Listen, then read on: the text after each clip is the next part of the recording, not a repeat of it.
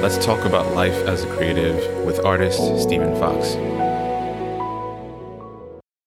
Not an original way of framing it. This comes through my wife and one of her teachers. But it stuck with her, and it was so beautiful that he said, an artist is someone who can tolerate a great deal of ambiguity. And I think that is, in my trajectory, that's so true. And I would think you would have to be like so rare for that not to be true. Right. Just like everything works out all the time. Well, no. And both in the process of making work and why am I making this work? Why am I compelled to do this? A very, very quick story. I have a goddaughter. She's in her mid-20s now, who, when she was more like 8, she interviewed me for like her school. Yeah. And, it was an exhibition in Virginia, and she's got the video thing there. And her first question, it was like, okay, so Stephen Fox, you have this exhibition at this gallery. Why bother? She's asking the real questions. Yeah, out of the mouth of a child, it's just like, yeah, why bother? Right. And I think that the beginning of, I'll just say that the beginning of a question of, say, I'm going to be a professional or any of that, or that kind of aspiration. I don't know that question really has to be answered, but maybe, maybe the answer is, I don't know, but I'm compelled to bother, like I must. It's something needed. It's something inside me. It needs it, painting, photography, poetry, any of these things, filmmaking, they are communication. And there's something that wants to be said in a particular form. And it doesn't have to be fully formed, say cognitively of, this is what I want to say. It's more intuitive. And then so much of what happened to me in terms of that, I was interviewed on the radio in Virginia very shortly after beginning to exhibit. And that was, I got out of school. I had like this commercial art job for a year. I knew I didn't want to do that. And the first time somebody bought a painting, I was just like, that's all I need to go for it. Yeah. And I have enough money saved up that I could paint for 6 months if I move into this like lower rent part of town. Mm-hmm. And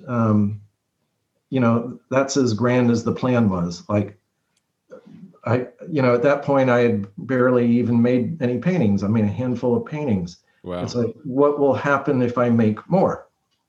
And then a gallery saw them, and this is all in Virginia, and they like be in this group show and then have this one person show, and things kind of went spectacularly like at the beginning. Yeah. And I knew, like, as things were going spectacularly, like, the first grant that I apply for, I get that kind of thing. I knew inside, it's like, it's not this easy. Mm-hmm. Yeah. And I mean, like, don't believe in this, Right. That it's going to be, some kind of long haul of ups and downs, and acceptances and rejections, and and that has all proved to be true. Yeah. You know, I've had there are times in my life where I've done nothing but paint. You know, I mean, for money. And then there have been times where I had to not fully put painting aside, but do other things for money. I for a time was working at an architectural arts firm doing mural paintings, and this was a lot of uh, you know, paintings for cathedrals or churches, and like completely different subject matter. Yeah. And in acrylic, not oil. And so I was like very much out of my element in some ways, but also painting. Yeah. And Right. And learning a lot from the people around me. And I think there's something in that spirit of doing kind of what you need to do when you need to do it. And that opportunities that show up aren't going to be necessarily ones that you have any clue about. I didn't know I would ever be painting Jesus, and That wasn't in your books when you started out. yeah. I mean, just that I wouldn't be doing that. Yeah. And there's a Jesus formula for proportions on. It's like I had to learn this stuff that. Wow. Like, wow. And yet, Yeah. it's like I felt like I was getting fed. I was getting fed by working with other painters. Yeah. And collaborating, and no one person would do every part of a painting. It like became very kind of like a new way of working in a very old tradition. Yeah. And but I never envisioned myself doing that. And yet when the need was there, and I suppose a lot of it is having some talent or ability. I mean, if I couldn't do the work, they wouldn't have kept me. Yeah. But also saying yes to things. Yeah. I think it's one of the reasons why this situation we're all in right now, this really huge disruptor that has kind of caused a huge chasm in how we function as normal human beings. I think for a lot of artists, they're having to sort of negotiate, myself included, how you've worked up until this point.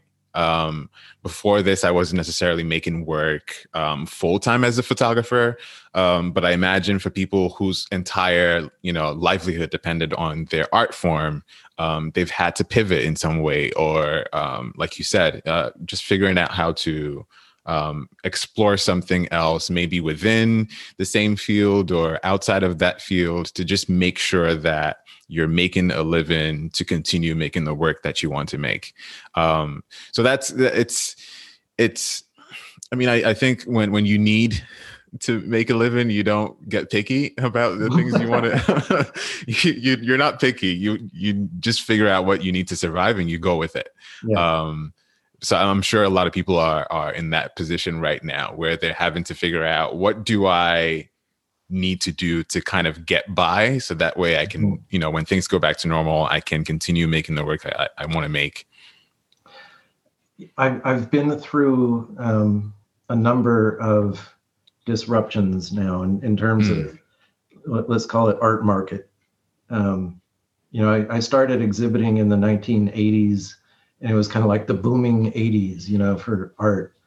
And then 1990 or 91 is like, boom, nobody's buying anything. And then the 2008 crash. And this is going to sound weird, but I knew something was coming. And I didn't know COVID or whatever, but oh, really? But when things start feeling like they're going kind of really well, I mean, seriously, it's like you're like, it's time. Yeah, it's like that thing from the beginning of like, it's not this easy.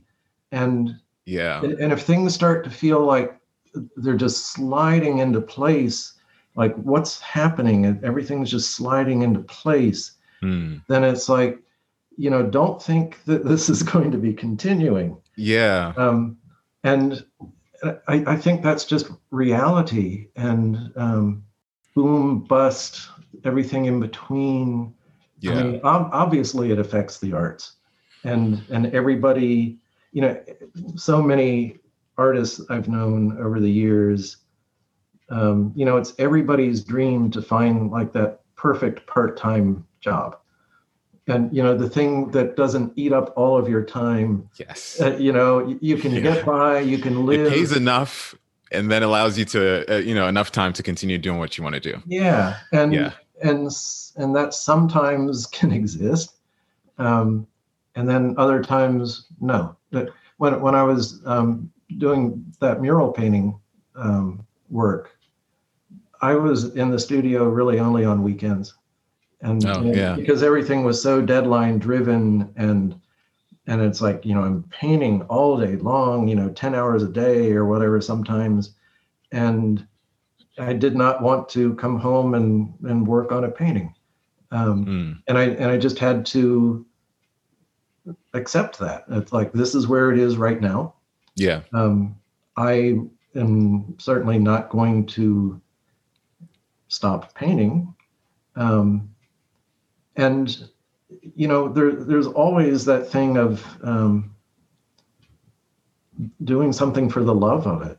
Mm-hmm. That it's like, if it's something that feeds you, monetarily and spiritually, I mean, you don't give it up. Yeah. And yet, if you need to give it up in one sense, or in one definition, to be able to continue, then, I mean, continue physically alive, it's Right. like we have this reality to deal with. And in a time like this, that interruption that so many must be feeling, I'm feeling in my way, it's like, here it is now. I don't know what it will be like 6 months from now. Yeah. I don't know what it'll be like 2 years from now. It's that thing of doing what you need to do in the moment as best you can see it. If something that's a passion becomes a hobby, Yeah. it's a passionate hobby. I certainly don't see anything wrong with that. The definitions, nobody tells us we have to do this. Yeah. That's the point. Being a creative, nobody tells us we have to do this. We choose to do this. Yes. And if it's easy right now, if it's hard right now, anything in between, if it's impossible right now, nobody said you had to do it. If there's that tension of I'm supposed to be, that's coming from inside somebody. It's like we have to. This is where we have to be able to move like water through these changing channels. Yeah. No, I couldn't agree more. I think if making a living from the work you do, or if this thing that we do wasn't considered art, if we didn't have to show our works in galleries and all these things, we still have that drive to do these things. Like, you don't have to pay me to photograph, right? I do it because I love it. You don't have to pay me to study martial arts. I'm interested in that because I love it. There's a natural draw to that. So I think, to get paid and make a living off of the things that we are passionate about is great. Of course, you want to spend your life comfortably in the spaces that you operate well in. But yeah, I think it's necessary to sort of figure out where, you stand as an artist and the conditions, you're facing, and to say, if I have to leave painting or photography for a week or 2 months to kind of just survive, then that's fine because it's not going anywhere. You're always going to pick it back up. Exactly. Yeah. I think the what's most important is the survival of the body that's doing the painting. That will go nowhere, you know. Or equipment or any. There's like Right. I do need certain conditions. I need certain minimal conditions to even be a creative. Exactly. Yeah. Mentally and physically, I think there's a lot of things that go into making sure that you are able to function fully as a creative. So Yeah. I think it's a great advice to say that tend to you as a person first before you then give yourself wholly to the work. In the end, they're if the passion is there, in the end, they're kind of inseparable. And I That's mean, true. and that's the thing. Maybe in this moment they need to separate. Yes. But yeah, yeah. Yeah. No, I think that was a really good roundup. I think there was a lot of instruction and guide there. So hopefully that helps somebody. I hope so too. I think it will. Is there maybe you want to share with people where they can find your work? Let's see. My website is stephenfoxart.com, and Stephen is spelled the way you spell it, or Right. it was spelled for you with a PH. And it's at Stephen Fox Art is Instagram. I show my work with Arcadia Contemporary. That they used to be in the city here. Moved out to Los Angeles for 5 years and just announced last week that they're moving back to New York City. Oh, nice. I think as of mid-February. I'm so thankful. It means I don't have to package and box up a painting and send it to Los Angeles. I can just drive it across the river. That's perfect. But yeah, those resources right there. Anthony Brunelli Gallery in Binghamton also carries the work. Occasionally, a gallery that I have worked with for a number of years, Reynolds Gallery in Richmond, Virginia. That's where I got my start. So yeah, all those places. Perfect. Thank you so much, Stephen. I really appreciate this.